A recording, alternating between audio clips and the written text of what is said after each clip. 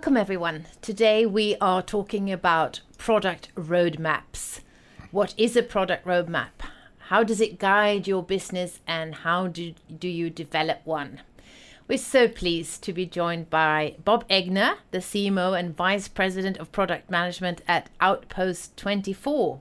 Hi Bob. Hi. Outpost 24 is a leading cyber assessment company with over 2,000 customers in more than 40 countries. And Bob has led marketing and product management and business development functions for both large and small security and e-business companies in all regions of the world. And he is a real product roadmap guru. So great that you can join us. Thanks. Happy to be here. And I am also joined in the studio by Per Ivansson from Montero, and he has over 20 years of experience in the software industry as a senior executive. And Per is an expert from the technical perspective on how to develop products based on a roadmap. You're such a great team. To both of you, how many of the Montero companies have you worked with? Well, it's been several over the years. If I count some of the pre-Montero companies where Peter Larson and Thomas Bill and Gustav Lagerkrantz have worked, is probably 4 altogether. And you also worked together, Per, at Episerver. Any war stories you want to share from that period?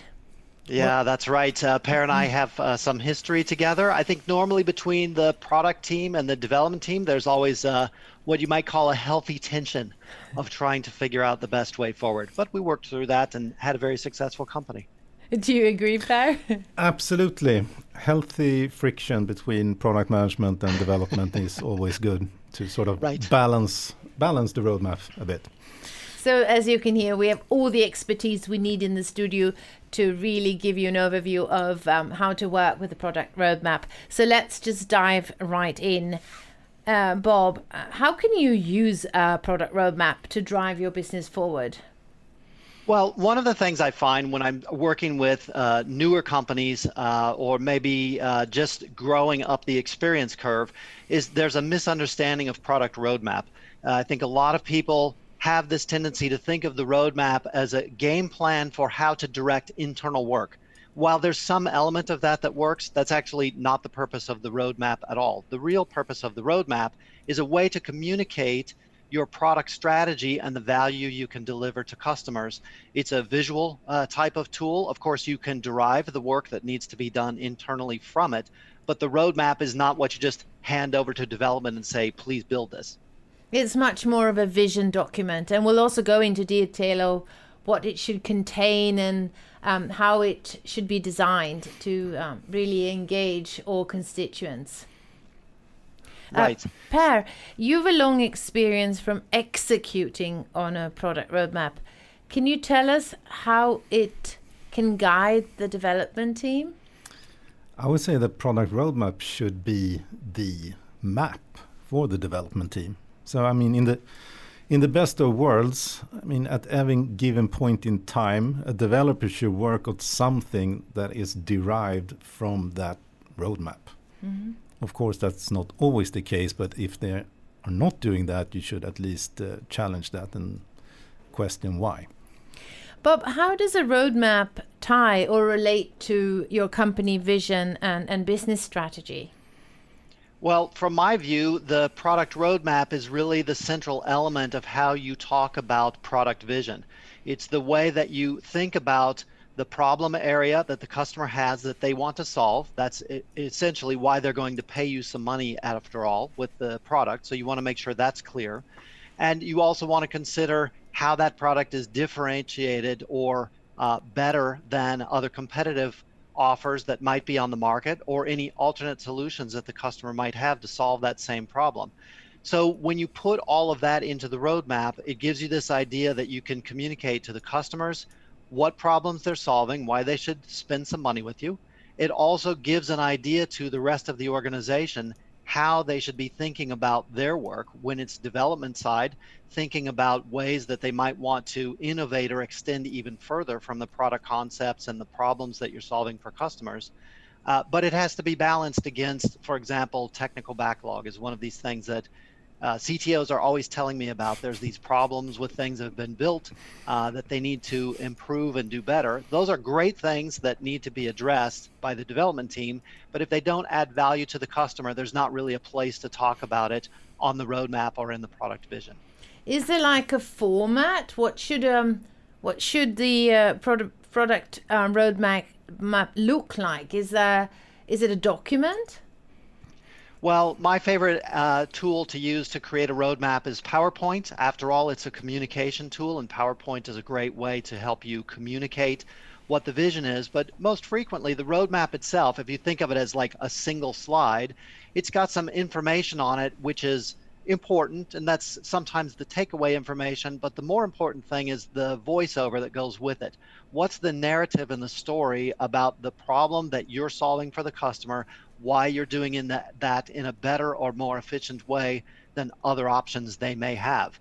Now, keeping in mind, if that's what you're communicating out of the roadmap, then you can derive from that a set of actions that the development team needs to take, but you can derive other things that are really useful for the business as well. For example, marketing messages can be derived from the roadmap, or sales enablement material, ways to help the sales team, whether you're selling directly or through a channel, understand how to talk about the problems and the challenges the customers will have, how they can solve those with the product that you're building, and consider what other elements or components need to be in place in the customer's environment for them to get value out of the product that you're providing to them. So all of these different areas provide guidance for the executive leadership of the company, for the CEO to be able to better direct the company to the end goal, which is grow more customers, provide more value, and the company ends up growing in size as a result. Where should the input come from, Bob? Well, a lot of different places, actually. Sometimes people think, oh, I should be very customer driven and just go out and do some interviews and get the answers back from them. But Per and I have talked a few times in the past about this idea that, you know, if Henry Ford, when he was inventing a car, would have just gone to customers and asked, they would have asked for a faster horse, which is not exactly what we're trying to do here. We're trying to understand the customer's problem, but build something that's a new or innovative way to solve that problem. So customer input is great to understand some context, to understand the nuances of how the customer views that as valuable, but there's other places to look as well. So we typically on product management teams will look at competitive landscape, what are other solutions doing? We'll look at technology trends, how the landscape is changing for the customer, and where we might need to be at some point in the near or further out future. And it's also good to get some validation from industry analysts or from technology partners. There's really a lot of different places that you can go to get input and try to determine what goes on the roadmap. But again, the key thing is to try to set that vision forward and then lay out a sequence of steps that are very achievable, that gives value to the customer at every step along the way. So don't ask customers what they want, or don't ask developers, Per, what we should develop next, is what I hear you say. I just want to say something about the roadmap here, that Bob might have a different opinion, but in my world there should be one roadmap that is communicated externally and also internally, and it has to be sort of as inspiring internally, and developers are mostly very down to earth, looking at the roadmap, is this realistic or is it not? And sometimes there's a tendency you put more things in there than you will actually build, which is in my view quite demoralizing or not believable for an organization. And then it should be one document, but you should be able to present it internally, externally. So if I hear you correctly, it should be only one document. Yes, I think so, because otherwise everyone will know that there is another document out there that is shown to customers promising everything that we know that we will never gonna build. Do you agree, Bob? Two versions is not really credible and not motivating. Right, it's a good point, and I think we need to make sure as leaders that everyone in the organization understands the purpose of the roadmap, the customer communication, and the sort of message that will go out. So sharing it internally is a really great step, not just to the development team, but to everybody else who works in the company, so they understand the direction we're going and they can kind of align their actions towards that same end result. The idea of being realistic in the roadmap is, I think, also a very important one, so that the organization sees that goal that you're trying to reach and they can see themselves kind of working to get there. But in some cases, you have items on the roadmap that you may not even solve with internal development. Maybe there's an acquisition that needs to be done to bring a piece of technology in, or maybe it's a technology partnership that needs to be put in place. And those things are fair to put on the roadmap as well, because again, if you're communicating to customer, you want them to understand if they need to have multiple vendors providing components, for example, that they've got a complete view of what they're getting into if they decide to move forward with your company. When I'm listening to you, I'm hearing much more of a communication document, something that should spark engagement rather than just lay out a set of steps going forward, an engaging PowerPoint or a video. Almost sounds like it should be, has entertainment value, Bob. Yeah, I sometimes see, I mean, that people are confusing a roadmap, which for me is a visionary thing that is sort of, this is the company vision, and confuse it with a backlog, with a stuff of things that should be done in a certain time frame. So that's a very big difference. I mean, the roadmap is what you show and what you sell the company on, and the backlog is something that has to back that up, but that's an internal document only. Great. Right, it's a good point, Per. It's the difference between a project plan and the product vision. So the project plan, the work that needs to be done, is probably not so entertaining to the customer, but when you're communicating where you're going with the company, it needs to be inspiring, engaging, something that people want to listen to it, or they hear what your thoughts are about how the world will be in the future when your product is done, and they can see themselves in that point in time as well. They can see that kind of value that comes to the customer. So it's like any sort of public speaking situation, you want to be engaging and a bit entertaining in the process. As a leader of a software company, how should I quality assure my product roadmap? How do I know if it's good? If it sparks engagements and shows the way forward, Bob? Yeah, this is, I think, another area where some younger companies I've seen have a little bit of challenge in this area, because they're sort of thinking the mindset of, this is a set of instructions, this is a project plan of things that we need to build. But if you think about it from that standpoint of, this is a product vision that's going to guide a lot of what the company's doing, a CEO has the ability to look at the roadmap and sort of raise questions about it. Is it realistic? Is it something we can achieve? For what the CEO knows, is it something the customers that they've spoken to will be interested in purchasing? How would this product look from a pricing standpoint based on the value that it gives to the customer? So having an executive engagement with the roadmap and trying to poke holes in it, trying to find places where there's weakness, is actually a good step to take. And it does have this effect of helping companies grow, because it raises the CEO up to this point of being able to ask questions or provide further guidance and insight about the roadmap, instead of being the guy who invents the roadmap or tells the story or has a problem with changing the story from time to time, which unfortunately happens for some smaller companies as well.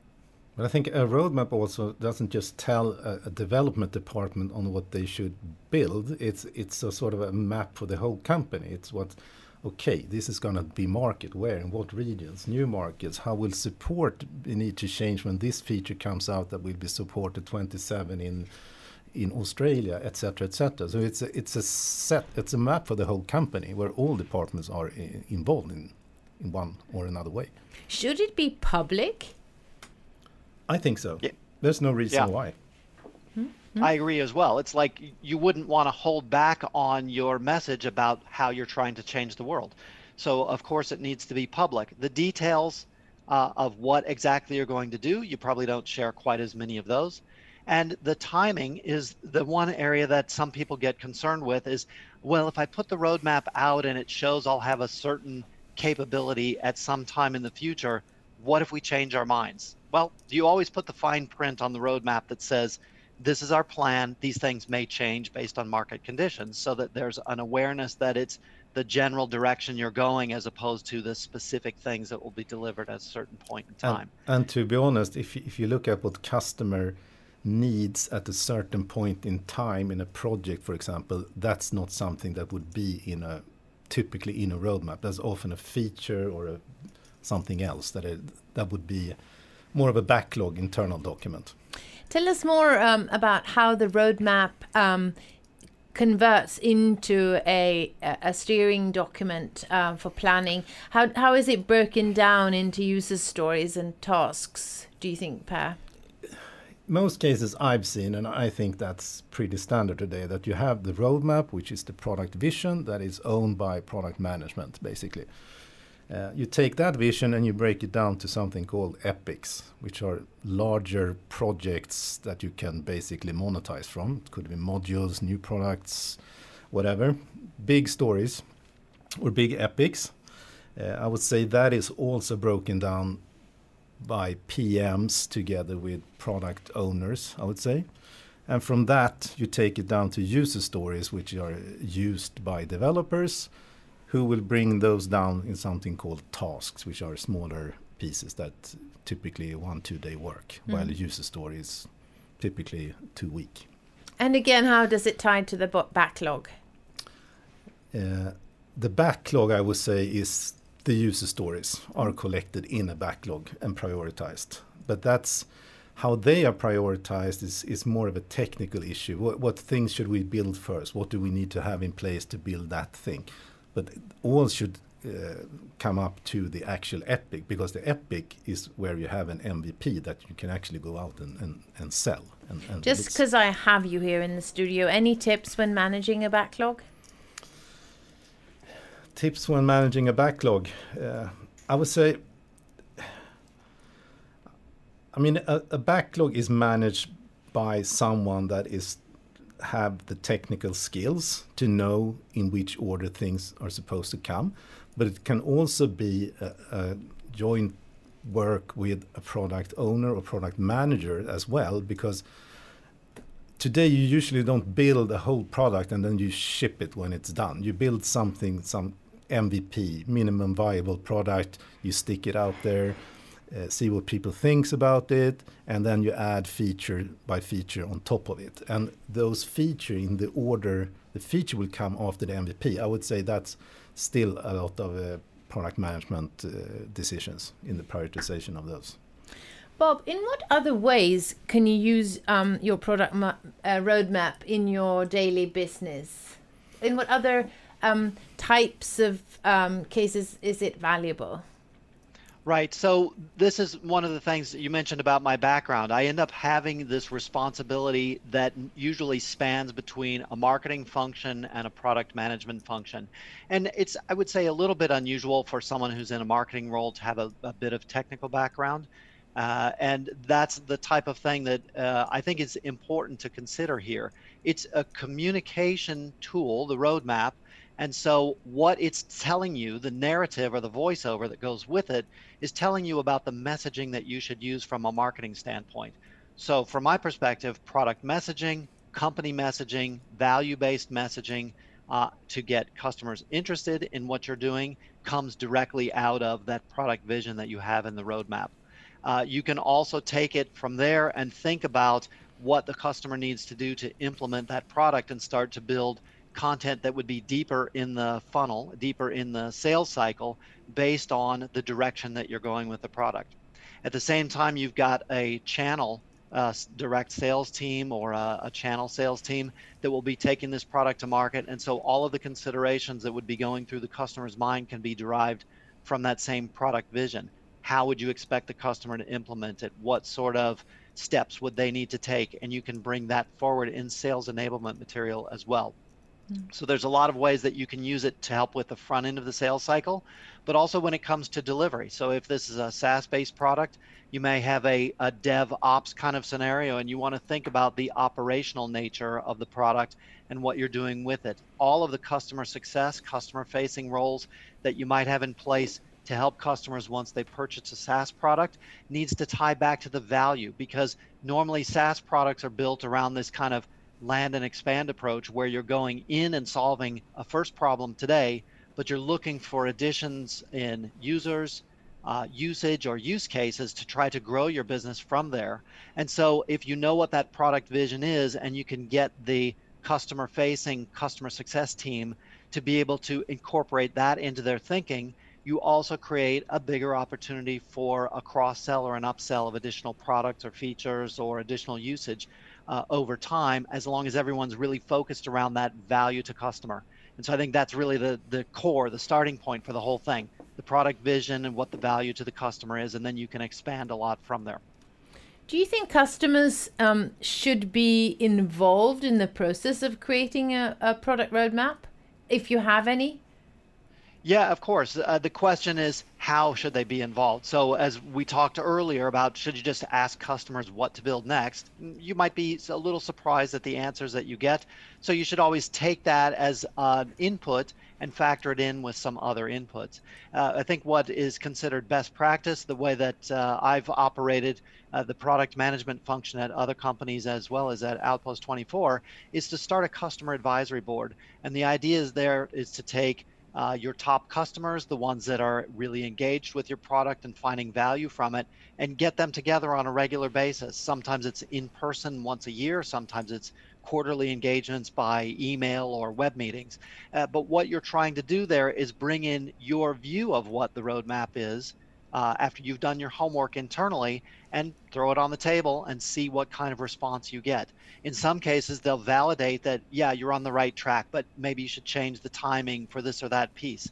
And in other situations, they're going to bring up new and unfolding problem areas that they have that they don't know what the solution is. And you can take that as input to either decide if you need to shift a little bit and start building in that direction, if there's a potential partnership or acquisition that you would need to make to be able to provide even more value to that customer.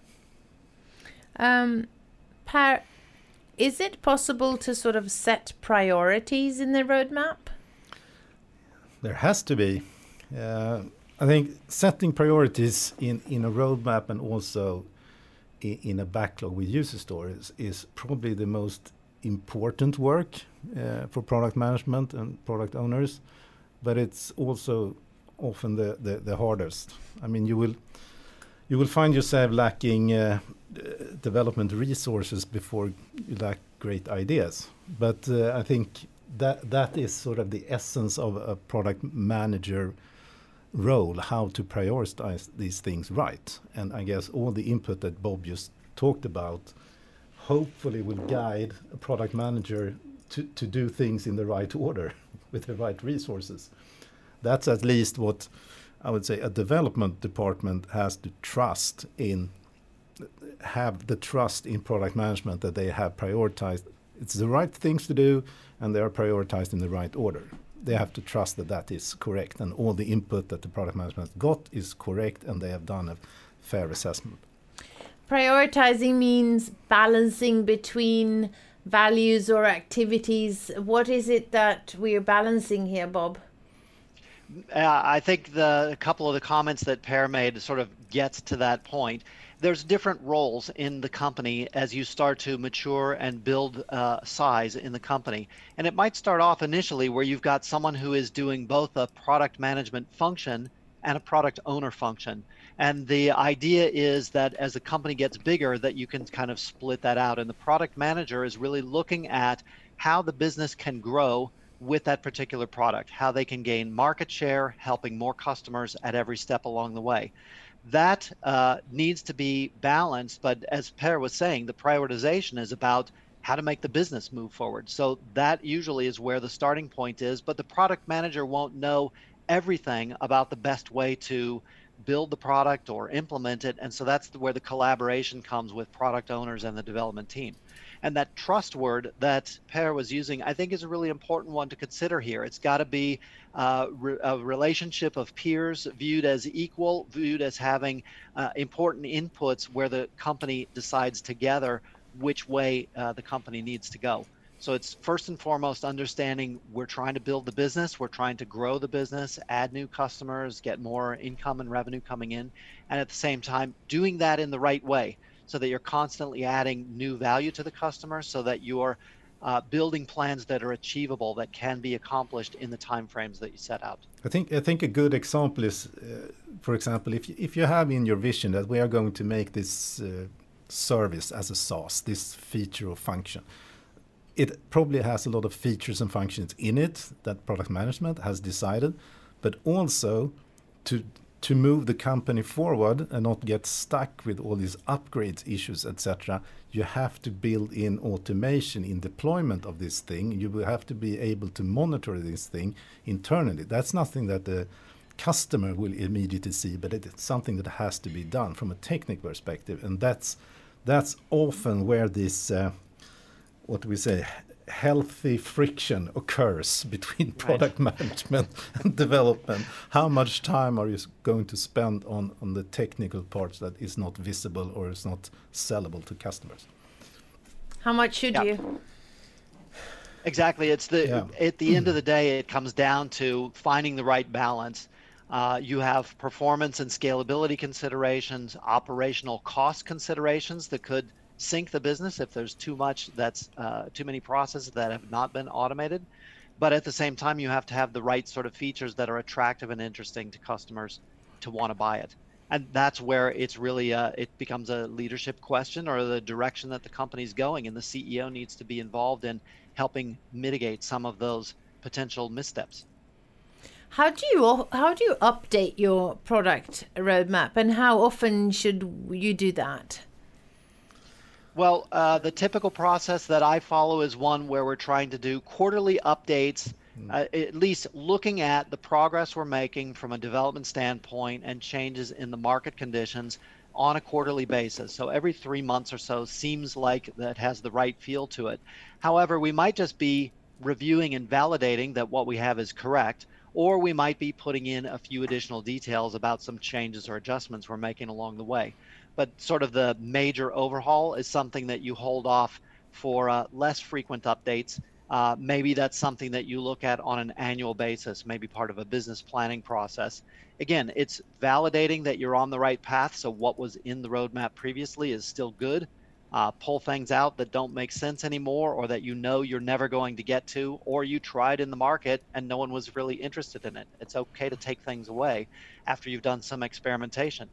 And then add in the things that are trends and evolution that's happening in the market, or maybe new competitive forces that are coming to play that you need to consider so that you can keep moving forward on that growth trajectory. I don't know how your roadmaps looks today, but I remember those at Episerver that you usually have sort of a short-term, mid-term, long-term kind of approach with items in it, where the short-term might be, I mean, it's things that we are doing, working on, basically. 0 to 6 months, and then you have the long term, which is like 6 to 24 months, and then you have the long term, which is a little bit more vague, where usually the word AI shows up with no further explanation. Yeah, exactly. But that again that's how you're communicating to your customers how you're moving the company forward. So if you take those 3 buckets, it's like now, next, and later. The time frames can be a little bit variable, but the point is what I'm working on now is things the customers can expect to come out fairly soon.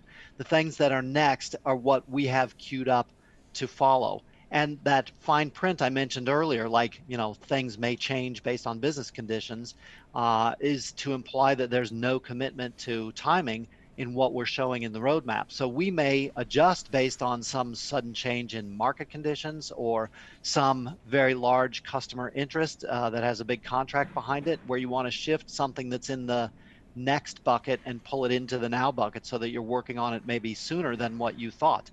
The one that becomes difficult, and this discussion we had earlier about sort of demoralizing to a development team, is if you take one of those far off in the future things like AI that Per mentioned and say, oh, we have to do that right now. That's really hard to do. And so you need to be very careful about situations where you bring that forward. I would say, and from my experience, a lot of times those discussions come up when you've got a very enthusiastic sales character who's coming in saying there's this giant deal that we can get if only we have this capability now. The sales qualification process hopefully will vet those things and get them off the table. But if they come into discussion, you need to have some serious consideration around what's really achievable in that time frame, and what do you give up if you take other parts of the roadmap away and pull some future areas into the now area. And that's when you go to your roadmap and it helps you back up your arguments.